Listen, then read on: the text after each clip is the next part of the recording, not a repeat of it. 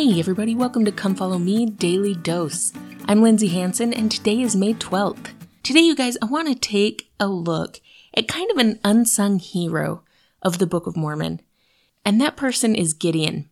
Gideon lived in the time of King Noah. In fact, he was most likely a leader in King Noah's army. But I think it's important to recognize that even though there was widespread wickedness, extreme widespread wickedness, not everyone was past feeling. Alma proved that. And I think that there were several other people in that society that were not past feeling, that were feeling the light of Christ and understanding that the things that were happening under the reign of King Noah were wrong.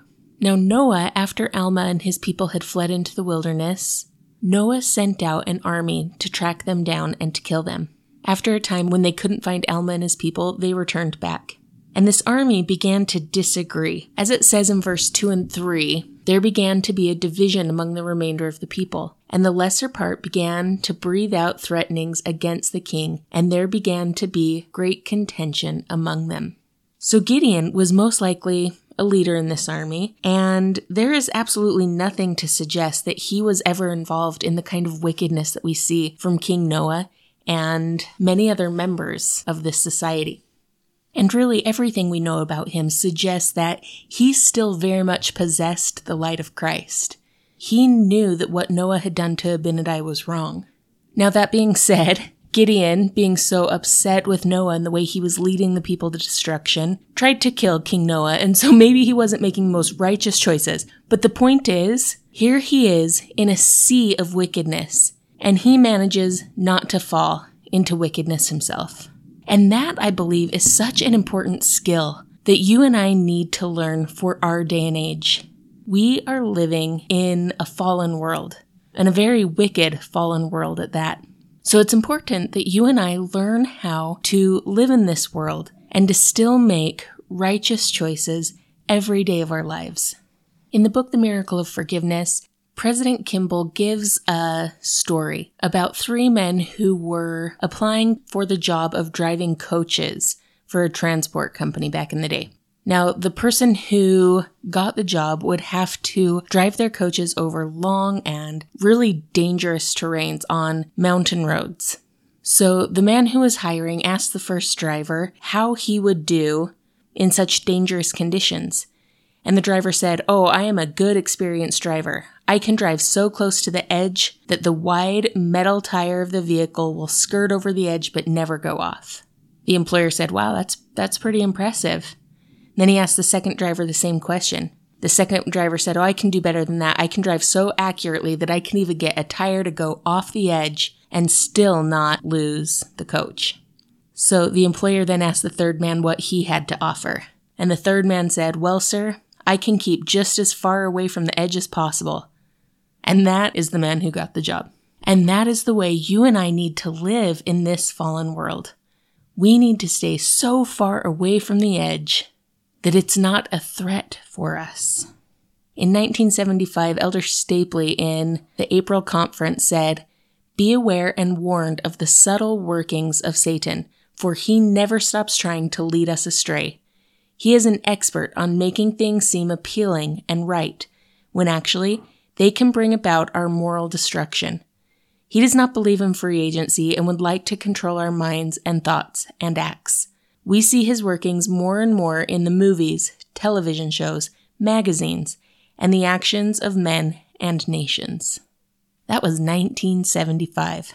And for as much as they were seeing the efforts of Satan in movies, television shows, magazines, and the actions of men and nations then, we can see it so much more now. So it's up to you and I to stay as far away from that edge as possible and to choose what's right, no matter who is choosing what's wrong. One of my favorite stories of President Monson is the story of him at Navy boot camp, when he knew that he had to stand up for what he believed, even if he had to stand alone. And again, this is one of those stories that President Monson can tell a million times better than me, so I'm going to play him telling this story. But think, as we listen to this story, what are those moments that you and I face in this world, where we have to decide what we stand for and how firmly we are going to stand. They get presented to us every single day. So let's listen to this story and figure out how we can have the courage and confidence to stand always for what we know is right. Navy boot camp was not an easy experience for me, nor for anyone who endured it. For the first 3 weeks, I was convinced my life was in jeopardy. The Navy wasn't trying to train me. It was trying to kill me. I shall ever remember when Sunday rolled around after the first week, we received welcome news from the chief petty officer. Standing at attention on the drill ground in a brisk California breeze, we heard his command. Today, everybody goes to church. Everybody, that is, except for me. I'm going to relax. Then he shouted, all of you Catholics, you meet in Camp Decatur. Don't come back until 3 o'clock. Forward march. A rather sizable contingent moved out. Then he barked out his next command. Those of you who are Jewish, you meet in Camp Henry. Don't come back until 3 o'clock. Forward march. A somewhat smaller contingent marched out. Then he said, the rest of you Protestants, you meet in the theaters at Camp Farragut. Don't come back until 3 o'clock. Forward march. Instantly there flashed through my mind the thought, Monsignor, you're not a Catholic. You're not a Jew. You're not a Protestant. You're a Mormon. So you just stand here.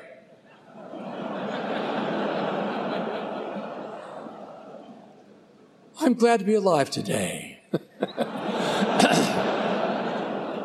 I can assure you that I felt completely alone.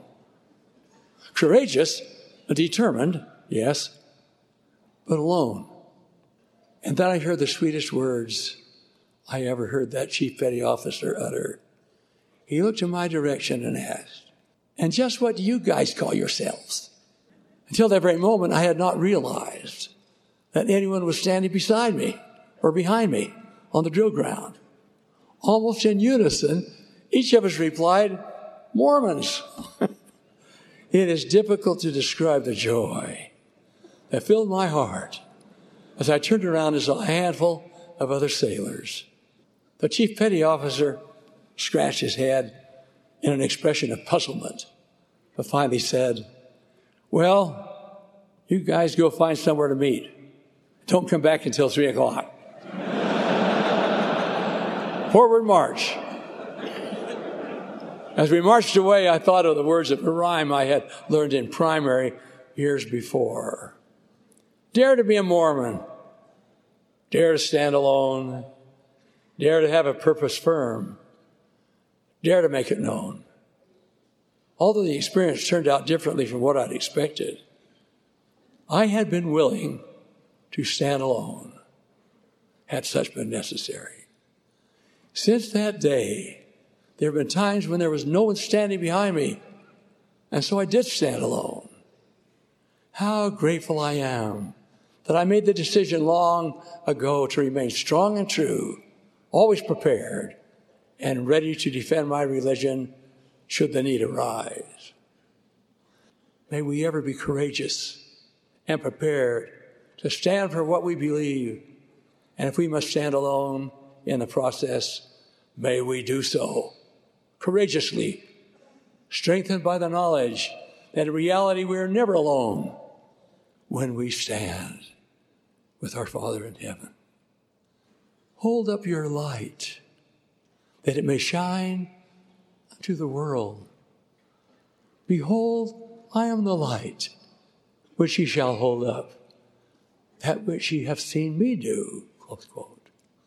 That we may ever follow that light and hold it up for all the world to see is my prayer and my blessing upon all who hear my voice. In the name of Jesus Christ. Amen. May you and I always have the courage of our convictions, just like Gideon did. He goes on to become an incredible example of testimony in the Lord Jesus Christ. I pray that we can always stand firm and true in our beliefs by staying as far on the Lord's side as possible. And as we do so, we can be blessed and protected from the temptations of the adversary. Thank you so much for listening today. This has been Come Follow Me Daily Dose, and I'm Lindsay Hansen.